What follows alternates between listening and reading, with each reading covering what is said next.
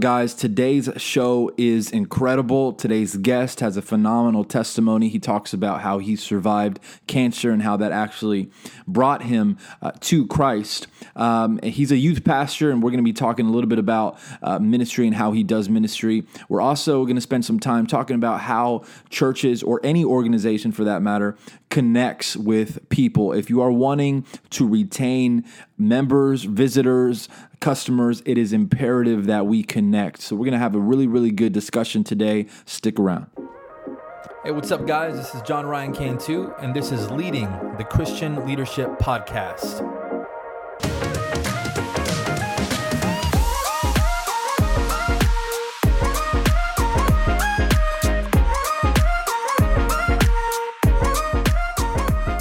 Hey, what's up, guys? God bless you.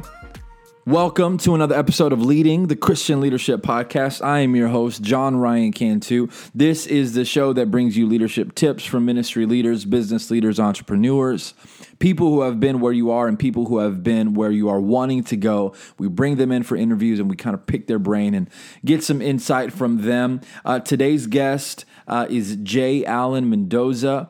And he's a youth pastor here in Texas, and he's got a really phenomenal testimony that we're going to be talking about today. You are in for a really good treat. Before we get into the conversation, just as always, we invite you to subscribe to the show if you're not already subscribed. If you are loving the content and you have yet to leave a rating or a review, I just want to encourage you to please do so. That would really mean a lot to me. If you could do that, I thank you in advance. And we got some really good shows coming up with some really good guests.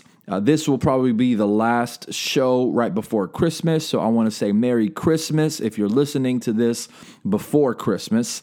We've got some good guests lined up, ready for 2020, dreaming big as always, and I hope that you are as well. Many leaders tend to do that, so I pray that everything goes well in your planning for next year and, of course, in the execution of it. So, all right, without any further ado, let's go ahead and get into today's conversation.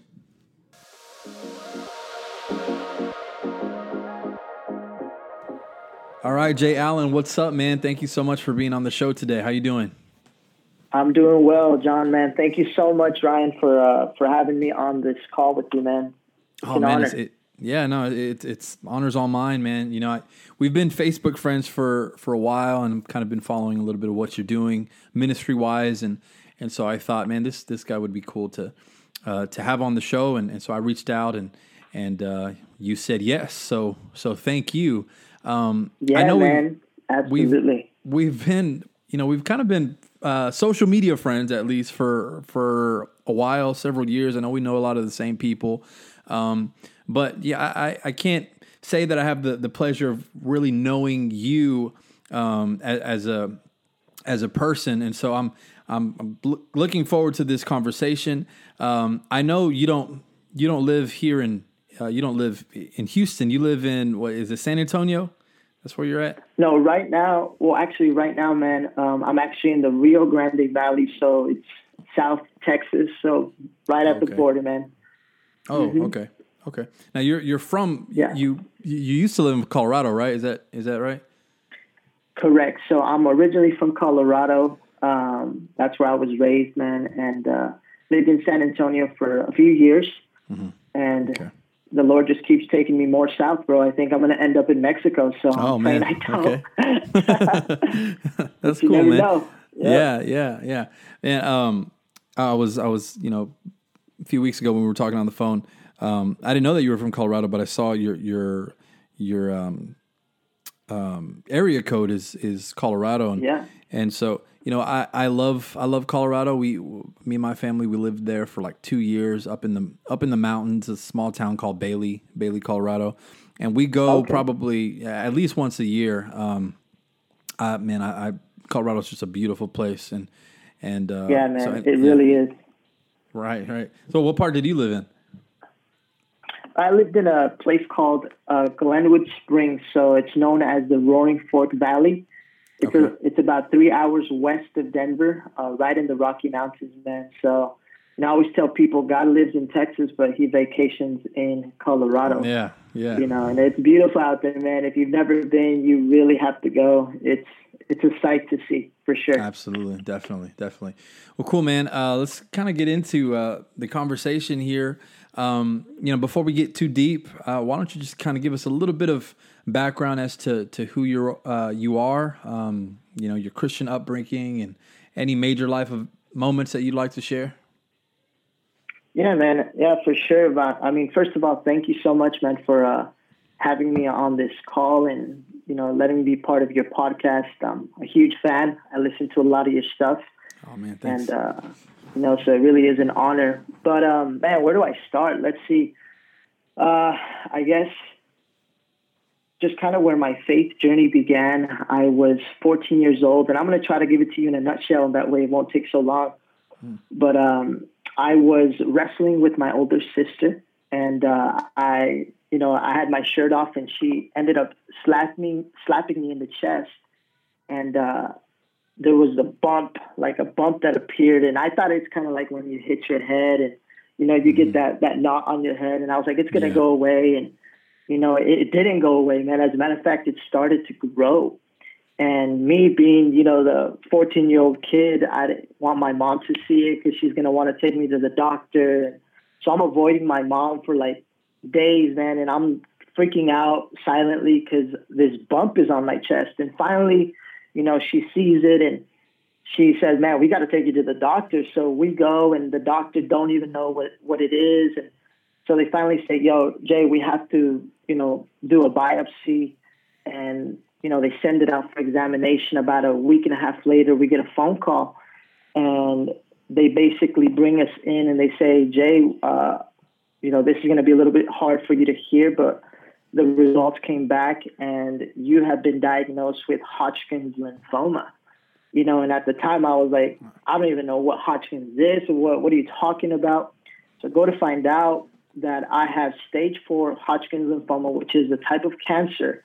And they did some x-rays. They not only found out that I had a tumor the size of a lemon in my chest, but I had 7 tumors that had spread to my lungs. Wow. And again, it's stage 4.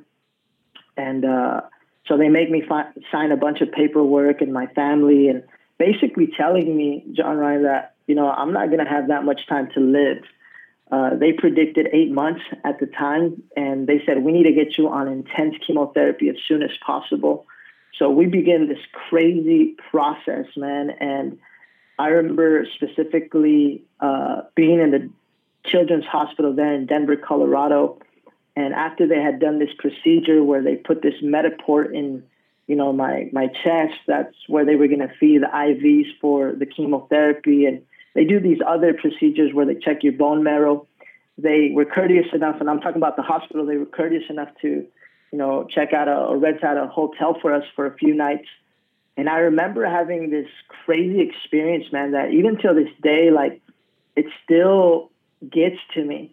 It was about 3 a.m. I felt like I needed to throw up, and this was after my surgery, and I go to the restroom. I get up by myself because I didn't want to bother my mom. She had been staying up with me for the last day or so. Yeah. And I remember getting down on my knees to throw up, man. And I closed the door behind me, and I heard a voice on the other side of the door, which at the time I thought was my mom. And basically the voice told me in Spanish, said, don't worry, everything is going to be okay. No te preocupes, todo va a estar bien. And I remember saying, Mom, I'll be right there. And I heard it again. I said, Mom, I'll be right there. And I heard it again. So finally I get up, man. I open the door, and to my surprise, all the lights are off. My mom is like sound asleep. And I'm freaking out at this moment. I'm like, yo, I think I'm going crazy, or 2, like I heard a voice. So I go to my mom. I wake her up. I say, Mom, I heard something. She says, you're crazy. You need to go to the restroom. I'm like, no, you were just talking to me a moment ago. And she's like, no, I was not there. I don't know what you're talking about. So I kind of just leave it there, man. And fast forward a little bit, we start my intense chemotherapy. About 2 months in, my hair's already falling off. I'm already getting, side effects from the medication. So life is totally changing for me at this time. But at the same time, my mom was working with a lady that went to a small Pentecostal church, man, out there in Colorado. And this lady, you know, she heard about me and, you know, my condition. So she started to tell my mom about Jesus and, you know, that God could heal me. So guess what my mom was doing? Every time she came home, she was telling me about this guy named Jesus. Mm-hmm. And, you know, at first I was trying to be nice about it, you know, kind of listen to her and hear her out. But eventually it just got so annoying for me, man, that I didn't want to hear it. I was kind of upset, to be honest, because I was like, yo, Mom, if there really is a God, then why am I sick? You know, why am I going to die? Why is there so much bad things in the world? You know, those common questions. And she didn't know how to answer those questions because we didn't grow up going to church. We weren't very religious people at all. Wow. But every day she just came back telling me about what this lady at work was telling her. And eventually my mom started going to the church, and she was trying to get me to go to this church, and I didn't want to go. So she made up her mind. She's like, okay, I'm not going to convince this stubborn kid to go to church with me, so I'm going to bring the church to him. So one day, to my surprise, man, like everybody shows up to my house, and I'm talking about like everybody, man, like 30 people, the pastor, you know, the deacons, the elder, the youth ministers, like, you know, the hermanas, they all show up, and they said, hey, Jay, we're here to pray for you. And, you know, me, I'm just trying to be a nice guy.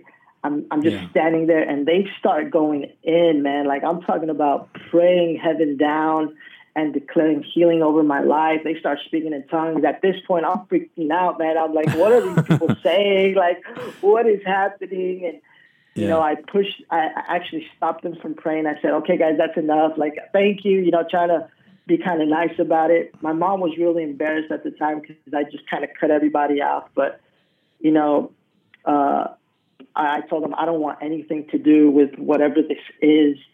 But my mom kept persistent. You know, she stayed faithful, and she kept praying for me and believing that God was going to do a miracle in my life. And, you know, fast forward a little bit, I remember one day, man, and this is where everything really changed for me. I was so weak, man, that I couldn't even open my eyes after one of the chemotherapies. They literally had to carry me from the hospital to the car, from the car to my bedroom. And at the time, my room was in a basement. And I remember this day specifically when my mom asked me, she said, Mijo, do you want me to stay with you in your room overnight to watch you? Because she had never seen me so sick. And I looked at my mom and I said, no, Mom, like, I'll be fine. But deep down inside, man, I know that the reason that I said no to her wasn't because I didn't want my mom to be there with me. It was because I didn't want her to see me die. I knew, I don't know how I knew, John Ryan, but I just knew, man, that was going to be the night that I was going to pass away. I sensed it. I felt it. And I remember, man, there as a 14-year-old kid, just laying in my bed by myself, you know, and I just began to cry. Like, tears just began to flood my face. And I remember just laying there, and all of a sudden, man, I started to remember everything that my mom told me about this guy named Jesus, that by his stripes you are healed. It's like somebody put headphones on me, and I can hear the prayers, man, of these quote unquote crazy people that I kicked out of my room that day, you know, that, you know, if you have faith to believe, God can heal you. And I'm just crying, and I'm crying. And I remember I rolled off of my bed with a little bit of strength that I had, and I fell to the ground. And for the first time in my life, John Ryan, I said my first prayer, man, and I said, God, I don't know if you're even real. I don't know if you're a philosophy, but God, if you're real like these crazy people say that you are, if you're real like my mom says that you are, then show me.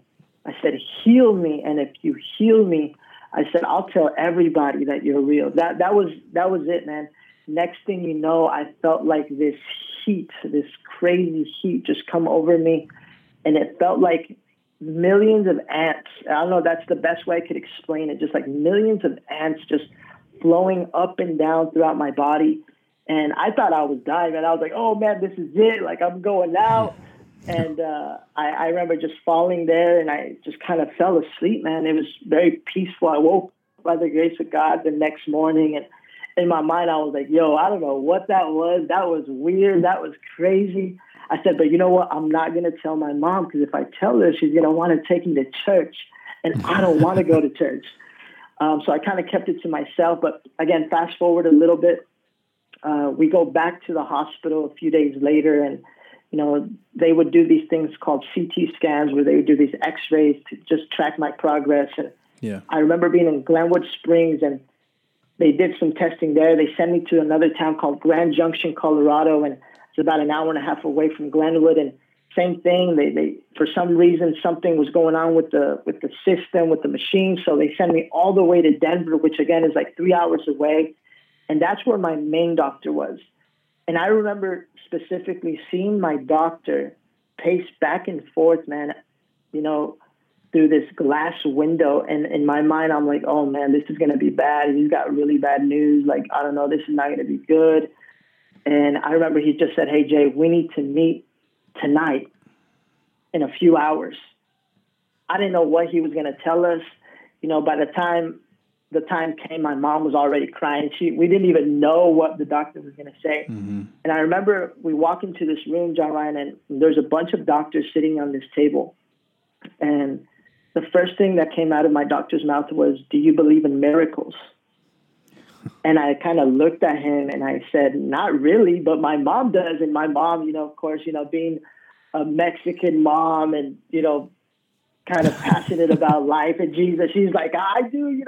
She's getting all fired up. And my doctor says, I don't know how to explain this, Jay Allen, but let me show you something. He opened a laptop, and on one x-ray, he showed me, and it was these big circles, these white circles. And he said, do you know what that is? And I'm like, I don't know, my tumors. And he's like, correct. He's like, these are x-rays that we have been taking these last few months. He's like, let me show you the x-rays we just took these last few days. But instead of circles, man, they were these X's. Like X's. I don't know. It looked like just little X's. And I'm like, huh. In my mind, I'm like, oh man, it's spreading, you know, it's getting worse.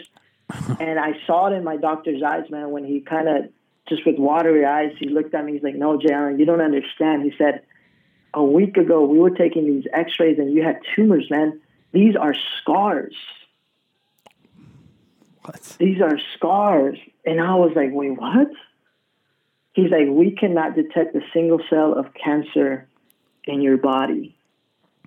He's like, I don't know if you believe in a higher power. I said, but all I know is that I have never seen anything like this. Man, at that moment, my mom is going crazy. I bet. The room is blowing up, man. And I have this out-of-body experience, man, that I felt like the Holy Spirit took me back to my room when I had that experience with him that one night. And I felt like he looked at me and he said, Jay Allen, remember what you told me. Remember what you promised, that if I healed you, you were going to give me your life, that you were going to tell everybody about what I did in you. And then I kind of snapped out of it. And the first thing that came out of my mouth, John Ryan, was, Mom, there is a God. And that's where my journey with Jesus began, bro. I went to the church the next Sunday. You know, I'm a little thug, bro. I'm dressed with baggy clothes at the time. And I grabbed the mic, dude, and I'm just like, I don't know who your God is, but all I know is that he's real. You know, and the church is going crazy, man, because they had been praying for me and believing for me. And, you know, this goes to show, man, that sometimes it's not even your faith, but it's the faith of other people that carry you to the presence of Jesus, you know, that bring that miracle, that breakthrough for your life. So I don't know, maybe somebody's listening to this, man, and I just want to encourage somebody today, you know, keep believing, keep praying. You know, God hears it all, and God will honor your faith. And I'm a testament of that, man, you know, and I'm a witness of God's healing power, bro. So in a nutshell, bro, that's kind of what, you know, my Christian upbringing is. And I started following Jesus at the age of 14. I'm 28 right now. And, man, life has been amazing since, bro. So, yeah. That is an incredible story. 100% someone's crying right now listening to it because it's such a powerful testament to what what God can do. And honestly, when it really intrigued me when you said that you heard a voice that night saying that, hey, don't worry, everything's going to be okay. Right. So you said that before you mentioned that you weren't a believer, before you mentioned that even your mom, she wasn't a believer at the time. A lot of times, when we're walking we're walking in faith, and we have a relationship with God, and we experience something like this. We hear those stories a lot more. Like, hey, I heard God. I heard God. I heard a voice that said, "Hey, everything's going to be okay." But you didn't even have a relationship with God at that time, and that was incredible to me, because it was kind of like God setting up your life in that moment. Like, hey, I'm going to take you through this, and perhaps this situation, this really, it's almost going to kill you, but it's going to make you stronger because it's going to lead you to me. And it led your mom, and then you, and I mean, I don't know. I guess your entire family. I don't know the situation there, but it led such a traumatic event. Something that man, I don't wish on anyone.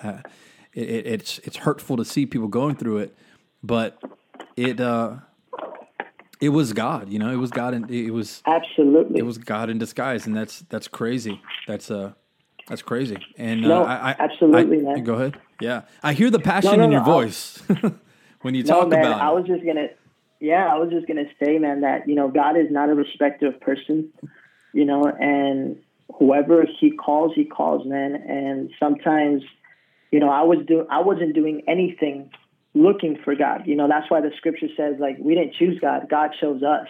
Yeah. And He loved us first. And for me, bro, it's kind of like I always associate myself to the story of the woman with the issue of blood. Now, I know this is kind of out there for some people, but the reason I associate myself with this woman was because the way that Jesus healed her. When she touched the hem of His garment, the Bible says that immediately she was healed. And when I studied that passage of scripture, I believe it's in Mark chapter 5, if I'm not mistaken, man. But it said that word healed in the original language actually is translated to saved. So when Jesus healed this woman, He not only healed her physically, but He saved her spiritually. And for me, man, I feel like God allowed this sickness to come into my life, not that because He's an evil heavenly Father and He was punishing me, but because He knew I was stubborn and He needed to get my attention. But God used this sickness, and not only did He heal me physically, but He saved me spiritually, man. So I always tell people the greatest miracle was not the healing of my cancer. The greatest miracle was the salvation of my soul, bro. Yeah. And that's the greatest miracle, man.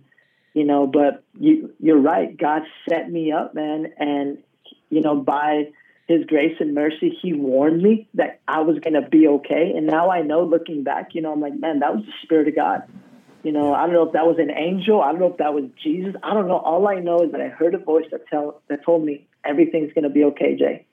And whatever you're about to go through, I'm going to be right there with you. I didn't know it at the time, but God was there, and it's because of Him that I'm here today, man. So that's absolutely. Awesome. That's awesome. And there's power in that. There's power in that testimony.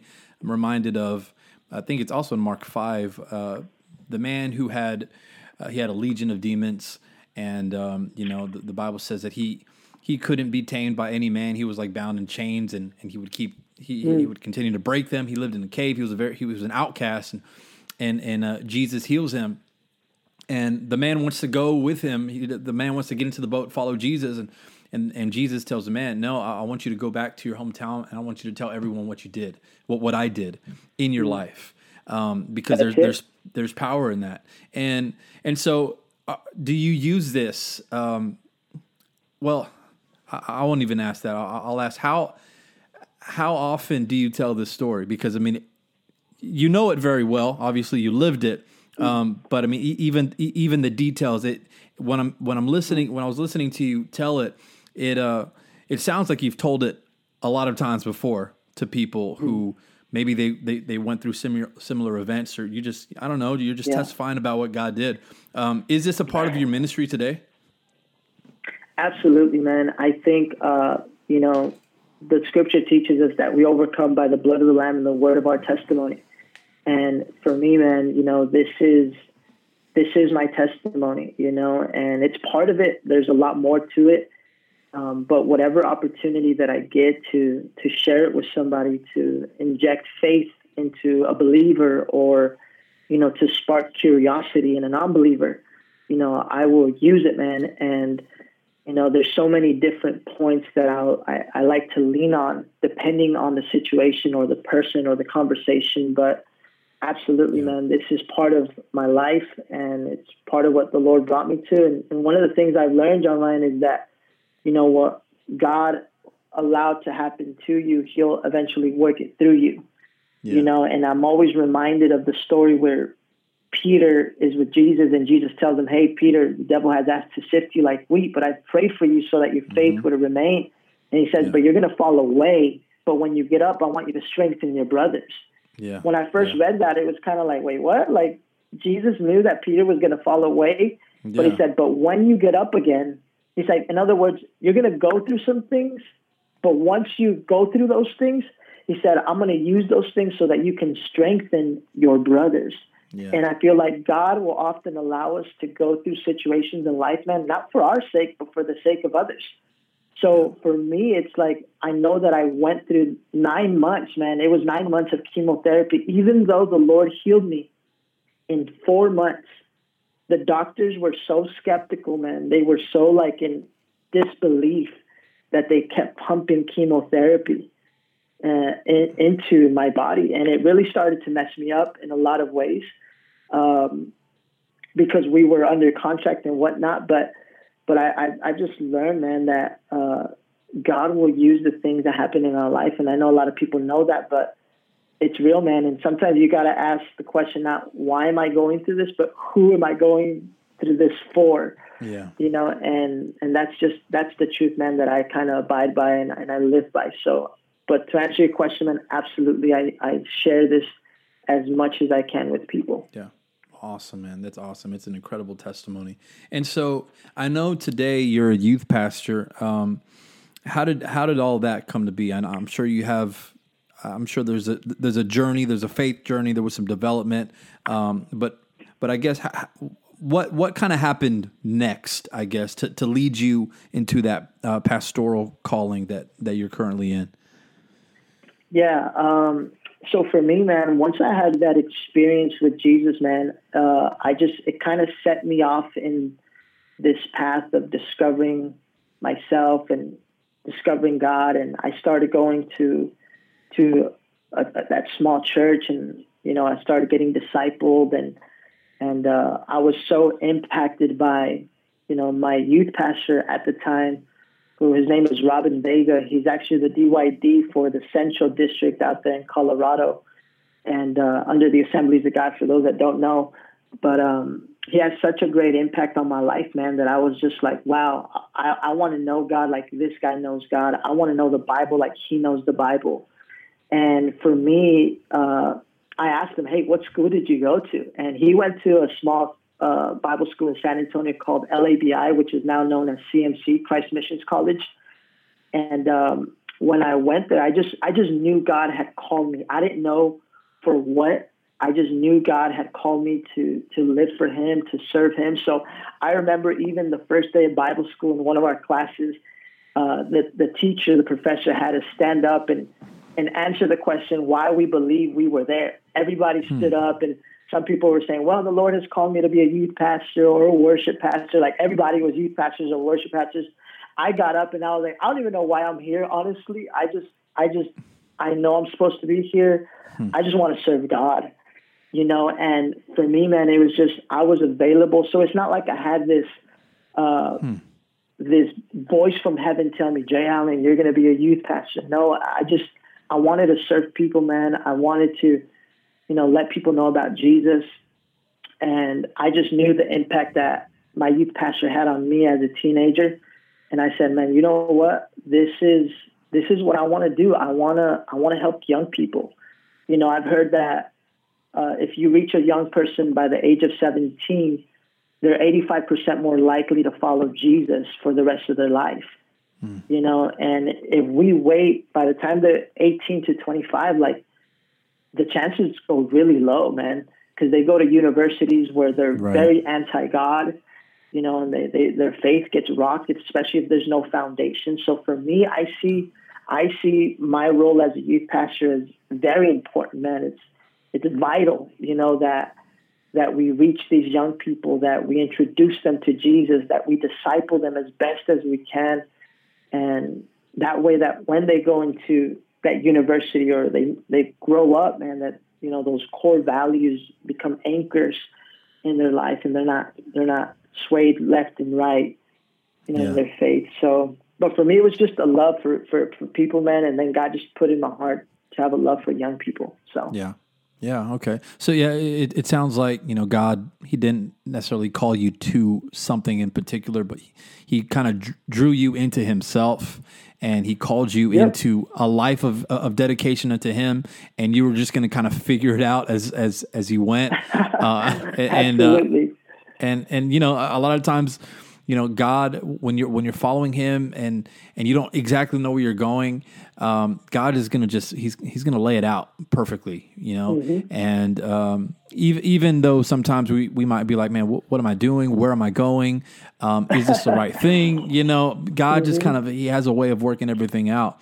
And so you're youth pastoring now. And, I think I was a youth pastor for a couple years, and, man, the youth ministry in general, I feel like, is constantly like evolving. Just like anything else, just like the internet, just like social media, just like I don't know, whatever. And so there's a lot of things that perhaps like my youth pastors, it would kind of be foreign to them doing youth ministry today. Right? If they were youth pastors to me, 10, 15 years ago, a lot of the same methods might not work. And so I guess my question to you is because you're dealing with a lot of, Gen Zers, people like that, kids like that. Have you found that there's a big difference between this generation of young people and, say, our generation when we were younger, not that we're not young, but you know what I mean? when we were in youth ministry, is there like a big difference there? Yeah, man. I think you said it, man. We live in a time where it's just different nowadays. Youth ministry, just ministry in general, is not what it used to be. Back in the day, there wasn't so many distractions. I mean, there was, but I feel like today there's so much more, man, with technology, with social media, with so many things calling for young people's attention. It's hard as a youth pastor and really as a ministry or church to engage young people. You really have to be creative. You really have to think outside of the box on how you're going to reach young people, because not to say that, what youth pastors used to do back in the day, this whole just, hey, let's just gather a couple of young people, let's have a cute little Bible study and give away some pizza and, that they'll keep coming back. And maybe that worked back in the day, but I think if you want to have an effective youth ministry, like, it's going to take more than that.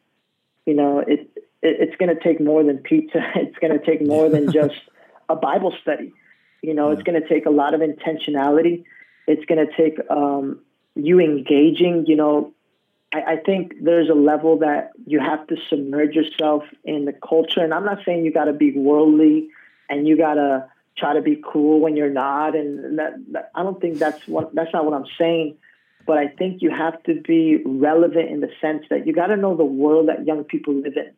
You got to know, what are the questions and what are the struggles that they're actually going through. And you got to speak to that.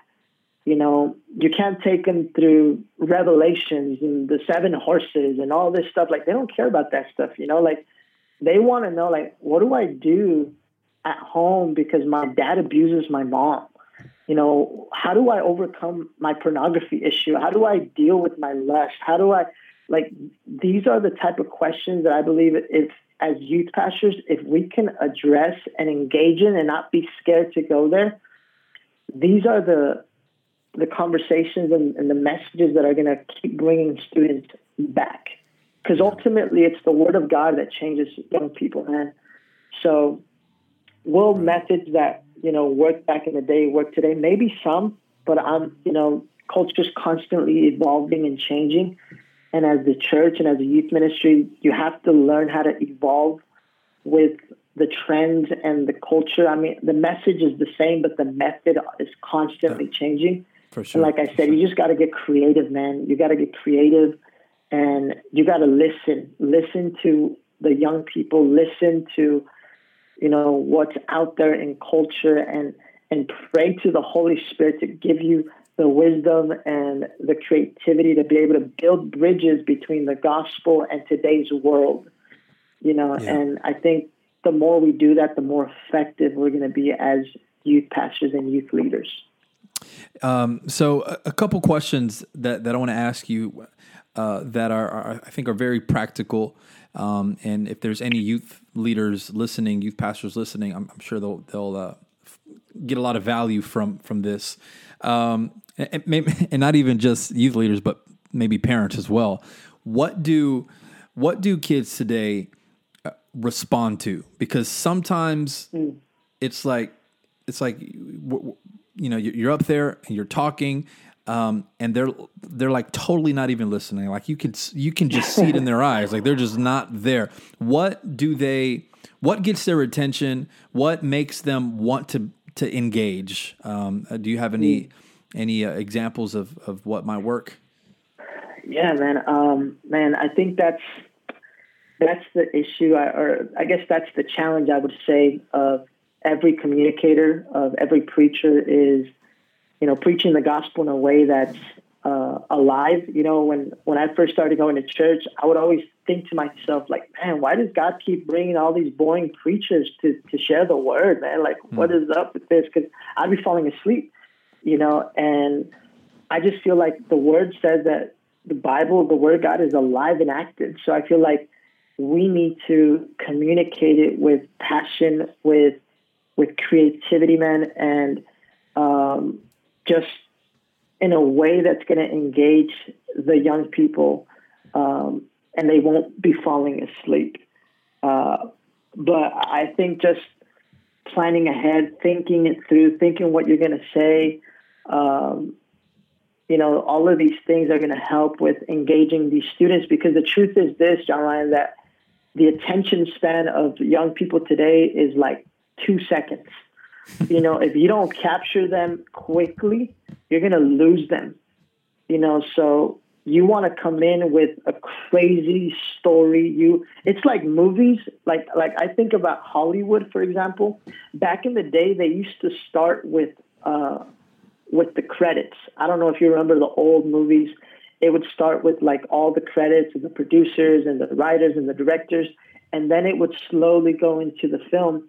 Nowadays, a movie, it starts with action, bro. Like you see like somebody getting shot, a car race, something crazy just happening. And I think it's because they understand that if they don't capture your attention quick, you're going to be checked out for the rest of the movie.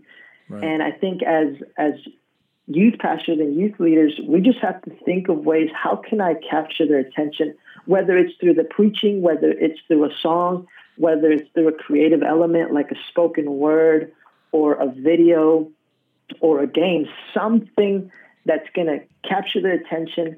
And for me, man, like personally, my messages are anywhere from 20 to 30 minutes max. I don't go past 30 because I know that if I go too long, as good as I may think that I am at preaching, I'm going to lose some people. So I would rather have students sitting there saying, man, like, he's finished already, instead of saying like, man, hurry up and finish, you know, like, so I just think just being intentional with keeping your talk short, considering what you're gonna do for the introduction, for the planning, the games, the videos, the creative elements. Like all of that is important, man. Especially if you're trying to reach young people. Yeah. This might not apply to everybody, but if you're trying to reach the next generation, then you got to come at it with full force, with more creativity, and just a little bit more energy than you would even on a Sunday. Yeah, definitely. What about? And this is kind of a similar question, but what would you say reaches young people? Like in the sense of, okay, I want young people to, I want them to come to our youth service. I want them to come to our event because, our generation, we're very social media heavy and we're on Facebook and we're all into Facebook events and all these kinds of crazy stuff. Gen Zers, they're not getting Facebooks, and I haven't really looked at the data on this, but we don't really know if they're going to get Facebook. So how do we reach them? Like, how do we inform them of the things that we're doing in our church and our ministries to get them to come in and be a part of that? Yeah, man, that's a great question. Man, if I could say one thing, it would probably be relationships, man. Maybe back in the day, I don't know if you've ever heard that saying, if you build it, they'll come, it's from a famous movie. Right. I don't think that works anymore, man, because you can have an awesome facility. You can have all the cool lights and all this stuff, and yet young people will not show up, because at the end of the day, I feel like even the millennials and Generation Z, they're not looking so much for entertainment. They're looking to belong, man. They're looking for a tribe to be a part of. They're looking for friends at church. And, one of the things I always tell my leaders is people will go to a church because it's friendly, but they'll stay because they made friends. They'll come back because they made friends. Yeah. And for me, I think the best way that we're going to reach this generation is through intentional relationships, caring for them. I think that's why social media is such a big deal today, whether it's Facebook or Snapchat or Instagram or Twitter. People just want to feel connected, and in our attempt to feel connected, we use all these different platforms, and at the end, we feel more disconnected than ever before. That's true. And I think that the church, man, needs to be different. I think the church needs to be a place where you come and you really do feel like you're part of something. And you feel connected with people, and you feel like you're not just welcome, but you're wanted there. And I think that there's a difference. But I think if we're going to really reach these young people, it's going to happen through relationship. It's going to be a lot of one-on-ones. It's going to be, hey, can you take that student out for some coffee? Can you pick up that student up from school? It might be an inconvenience, but that's the way we're going to reach young people, is through intentional connecting or connection with them, not through fancy programs or anything else, man. So yeah. I as a pastor, I can testify to that. Like anytime we get someone like a new member, someone to connect with our church family, it's because of that very reason. Sometimes we'll have people come in, 2 Sundays, 3 Sundays, 4 Sundays, and we say hi to them, and we smile at them. We do the little small talk, stuff like that. Right. But then sometimes that's it. We won't see them again. And I think it's because we failed to really make a good connection with them. Because on the other end, I have stories of people who would come in, and we would just hit it off. Like we would talk about all these different things, and then that would lead to, hey, do you want to get lunch? And that made a real connection that kept them engaged in our church and kept them connected, because now now they have a friend, right? Now they have a friend, and we like going places where our friends are there. It's different than that guy. He's really nice, and he goes to that church, and he'll probably be there. But like, I don't know him. Like, I don't consider him a friend. So I think we just need to get better at making friendships, and that's hard to do sometimes, honestly, because we have our friends there already, and I think that's where we fail. After service, we go to our friends and we talk to them. Meanwhile, the new ones are there, and they're kind of like, okay, well, this is kind of awkward. I don't know who to talk to, so they kind of just they make their way to the exit, and we never see them again. And I think that's somewhere that's something that we fail at inside the church walls. You know what I'm saying? Well, absolutely, man. A quick story. I remember a few years ago, and this is kind of throwing myself under the bus, and maybe some people listening can relate to this, but it was right before our youth service was going to start. And, I kind of made it my mission before every service to walk around and touch every student, whether it was a side hug or a high five, and just kind of say hi. But when you're in service mode, your mind is on the service. Your mind is on the worship set or the message, and you're talking to people, but you're going around asking, "Hey, how are you?" And you're just hoping that they say good, so you can move on, right? And I remember asking this girl, and I'm never going to forget this, man. I said, "Hey, how are you?" And she looked at me and she says, "You don't really care." Wow. And she called you out. I was not expecting that, man. Like, wait, what? Like, she said, "You don't really care. You're just asking me because you have to." Dang. And bro, that rocked me to my core, man. And I remember at that moment, it was like I felt like God like slapped me across the face, and I sat next to her and I said, "No, you know what? I do care. Like, how's your day?" And I'm trying to connect with this girl. But I remember walking away feeling like, man, like, have I missed it? Have I been so preoccupied with the program that I missed really engaging and connecting with the people? Yeah. And it really challenged me, man, to be more intentional with the people, and at the end of the day, that's what ministry is about, whether you lead adults or whether you lead youth. And the thing about young people is they can smell a phony from a mile away, bro. You can say that you care about them, but they know, okay? Like, they know if you really do, or you're just playing the part, right? Like, you're just acting like you do. Yeah. They know. Yeah. But here's the other side. When they really know that you care, they're going to listen to you. They're going to give you attention, because they know that you're bought into them. So they're going to buy into you as a leader.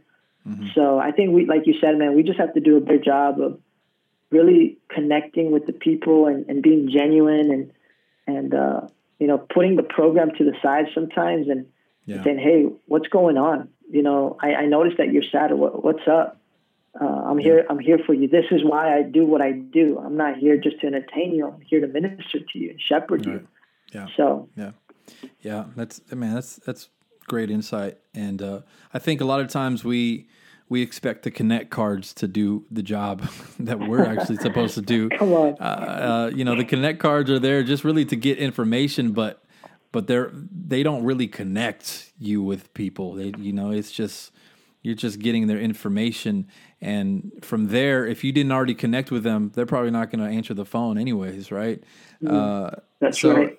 And I think this is true all across the board, with adults and young people, but especially with young people, because you mentioned earlier that if we don't reach young people by the age of 17, that's kind of it. I mean, their chances of coming back into the church are going to be low. So if we don't connect with them before they get to that age, man, it's they're going to need a lot of prayer. You know what I'm saying? When they go off to college go ahead. Yeah. And let me just say this, man, sorry to cut you off, man. It just sparked the thought in my mind. I feel like there's a lot of pastors and churches out there that say that they believe in the next generation, but when it comes down to it, like they really don't, you know, and I'm just going to say they really don't, because they don't view the youth of the church as a priority. Yeah. And the truth is that the youth are the church of the future, man. They're the church of tomorrow, even though they're the leaders of today. But I mean, if we don't reach them, you're going to end up with a church of a bunch of 50 to 60 or 70-year-olds. And that's going to be the end of your church. You know, and I think some of the most successful churches out there, you know, have done a very excellent job of reaching, you know, Generation Z and the millennial generation. They've thrown a lot of their resources and their weight behind it. And, you know, I'm thankful that I'm part of a church right now at Cross Church under my senior pastors, Pastor Jaime and Rosemary Loya, who really do believe in the next generation. And they don't just show it by, you know, giving us a budget, but they really do believe, man, you know, and I think part of it is because they have teenagers, you know, themselves, you know, but just through the conferences that we put, the fact that they let us do Outpour every year, you know, they're constantly pushing me and challenging me to do more for the young people, to engage more. And that just shows me that they have a heart, you know, and I think as pastors, man, if we really want our churches to thrive and to grow and to last, we need to really go after the youth, man, and we need to go after them with all of our hearts. I agree 100%. You know, my heart has always been for that next generation, because like you said, they're the next generation of leaders, and if we don't raise them correctly, I mean, it's going to be a pretty ugly world, you know, and they're going to be ruling over us when we're older, and we kind of don't have as much, you know, say. We're kind of done, you know, and so I think every leader, every pastor needs to be thinking about, I mean, putting the priority on the next generation rather than our own, and I hope that I can have this same mentality when I'm, you know, decades older than I am, because I don't know, maybe a lot of I see that I see myself often thinking, man, these pastors, they don't think about the next generation. They're, you know, pretty much everything you said, you know, there's churches that really don't even have much of a youth group, and I think to myself, man, why not? It must be because, you know, they're not concerned about the next generation. But then I you know, I try to give them the benefit of the doubt, and I think, well, maybe at one point when they were younger, they did care about the next generation, but then they kind of got caught up in their own generation, and then kind of, you know, they were so far removed that they kind of stopped, you know, caring as much, or maybe knowing how to relate. So I hope that doesn't happen to me and to a lot of young pastors that I see, you know, that do prioritize the next generation, because the next generation right now is really just one generation removed, right? I mean, we're not that much older than Gen Zers, but when we get up there and when we're, you know, removed 2-3 generations, yeah, it's going to be a lot harder to relate. So we always have to be preparing the next generation to prepare the next generation under them, and, you know, so that we're always, you know, there's always a step there. Even when we're so far removed, we might not know how to relate to, you know, kids that are 30 years old, younger than we are. There's someone else there who does. So I think that's one aspect of leadership, man, that really needs to be. And I always tell people, man, you know, God is the God of generations. He's the God of Abraham, Isaac, and Jacob, you know, and it's not just one generation that God is concerned about. He's concerned about all generations, kids, youth, adults, you know, the elderly. And like you said, man, sometimes we can get so far removed that we neglect, you know, reaching a certain age group. Yeah. And maybe you're a pastor and you're listening to this, maybe it's not a big burden on your heart to reach young people. Well, then bring somebody next to you that does have a burden for young people.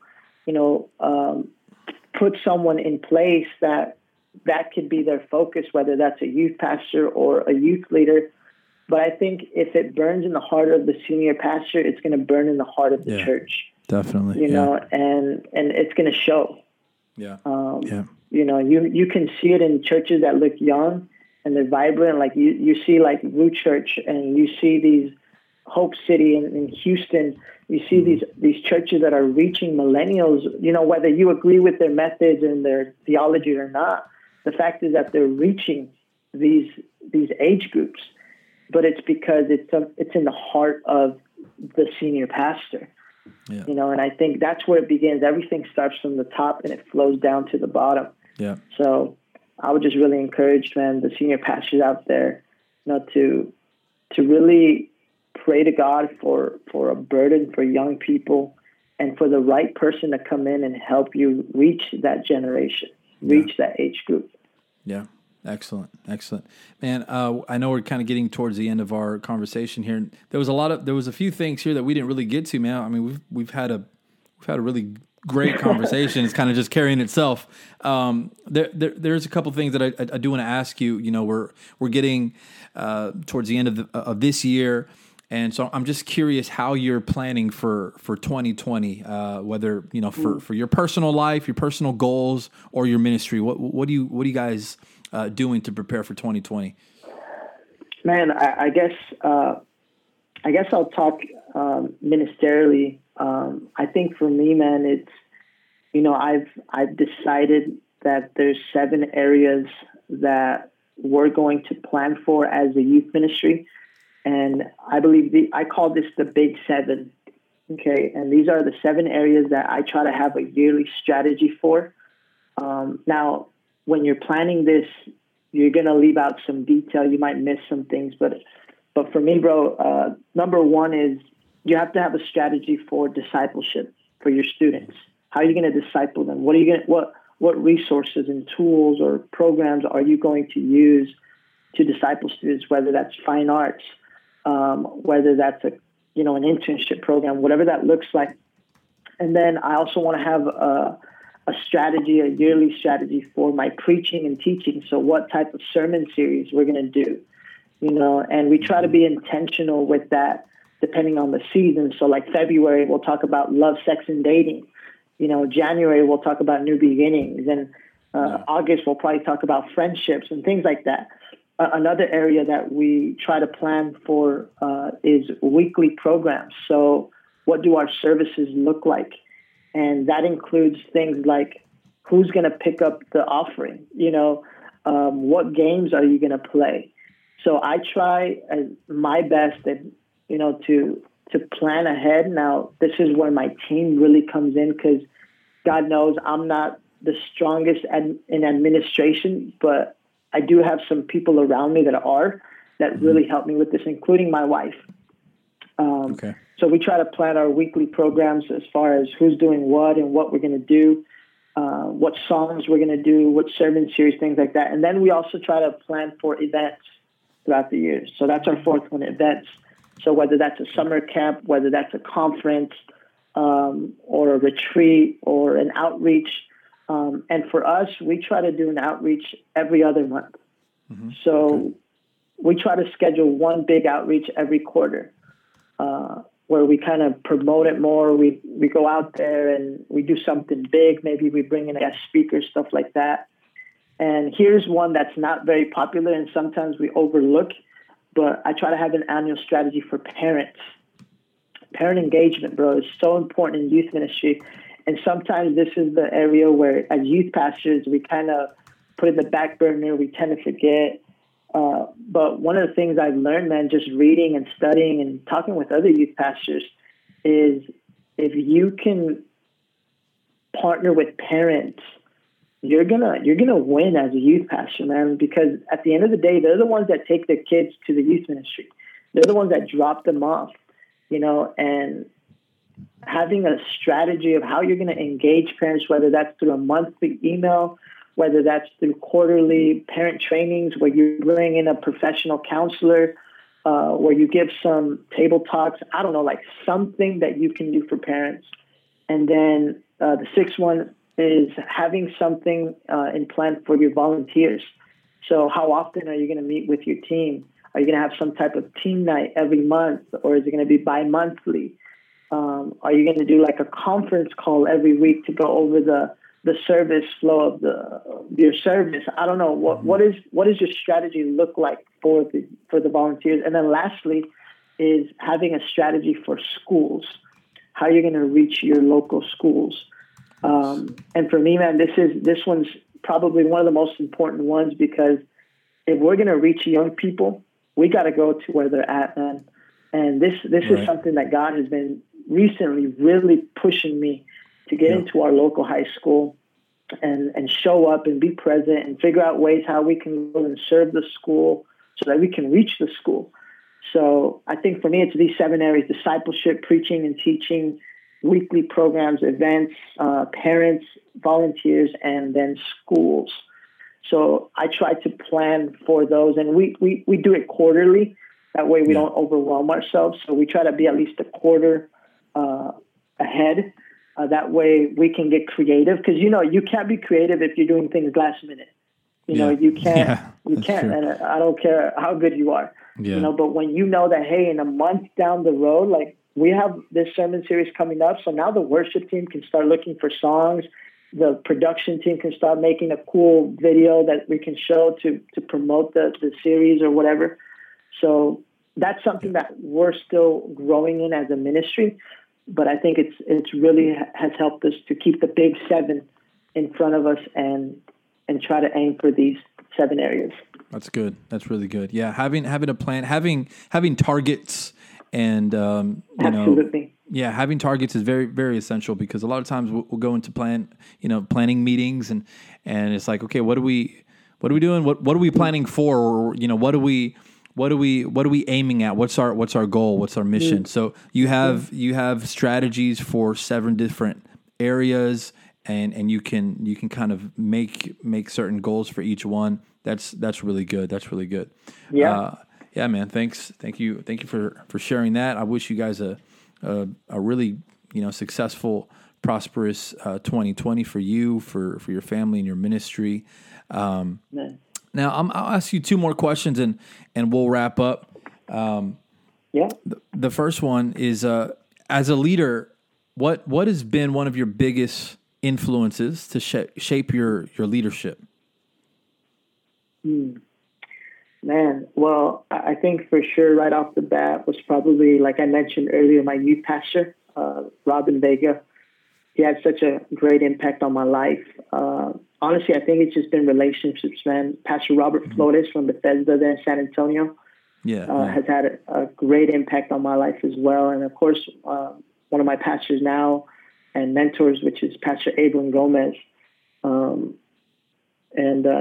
I think these 3 individuals have really, God has used them to shape my theology, my leadership, my ministry philosophy, and of course, reading different books, tapping into different podcasts like this one, man. Whether you realize it or not, God uses people to shape, your worldview, and for me, these individuals have really influenced me and shaped my leadership. Awesome. Yeah, we can always learn from other people. We always should be learning from other people. Absolutely. That's why I asked the question. So last one, if you could sum up leadership in 1 sentence, how would you define it? Ooh, man, that is a good question. I think right off the bat, this is one we all know, which is leadership is influence. Absolutely. But I think a quote that comes to my mind is one that I got tattooed on my back. No, I'm just kidding. I don't have it tattooed on my back. But it's from John Quincy Adams. And it says this. It says, if your actions inspire others to dream more, to do more, and to become more, you are a leader. Again, let me say that again. If your actions inspire others to dream more, to do more, to become more, you're a leader, man. That's great. And for me, that's kind of what I want to do. I want to inspire others to dream bigger, to think bigger, not only about me, bro, but about themselves. And I think that's that's a good gauge if you're a good leader or not. That when people come around you, do they think that you're great and you're awesome, or do they think that they're awesome and they're great? You know, so I want to be the type of person that when you get around me, that you're going to believe that you can do more, that you're going to believe in yourself a little bit more, and you're going to dream bigger. And, you know, and that's so good. For me, that's probably my quote, man. That's great. That's great. Thank you, man. That was very, very insightful. Man, we're going to go ahead and wrap up here. I want to give props to my 4-year-old daughter, Layla, who's actually sitting on my lap right now. She came in like 2 minutes ago. She whispered to me, "Daddy, are you almost done?" Layla, you want to say anything on the microphone? No? Okay. Well, I appreciate you, man, having the conversation with me. It was great, and sharing your testimony, man. Very, very inspiring and powerful. And, you know, I know that it's going to continue, you know, reaching people and inspiring people and man, changing lives, man. That's a life-changing story. Not just for you, but for people who hear it. So, man, thank you, and God bless you. I don't know if you have any final thoughts that you'd like to leave with us. Man, well, first of all, John Ryan, thank you so much, man, for having me on your podcast. It was an honor, man. It was fun. And I guess just my final thoughts is, you know, to any youth pastor, youth leader, or any leader out there, you know, keep doing what you're doing. You know, I know the thank yous don't come often.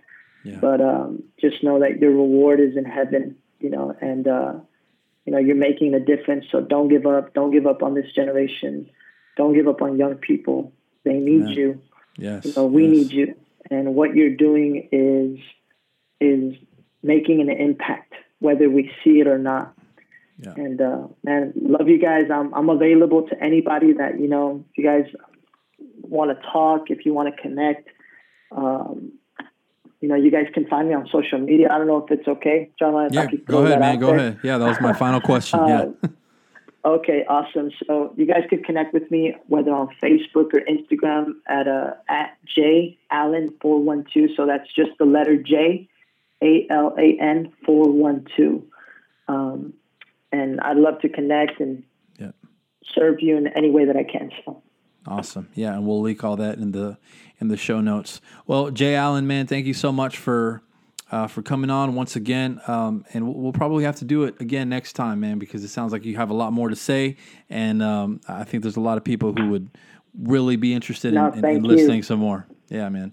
Well, thank you, bro. And you have a great Christmas and a happy New Year. And, you know, to you and your wife and your ministry, bro. God bless you. Likewise, man. Talk to you later. All right, guys. Thank you once again for joining us today on this conversation of leading the Christian Leadership Podcast. Once again, feel free to subscribe, leave a rating, a review if you like the content. Guys, we will talk to you next time. Merry Christmas.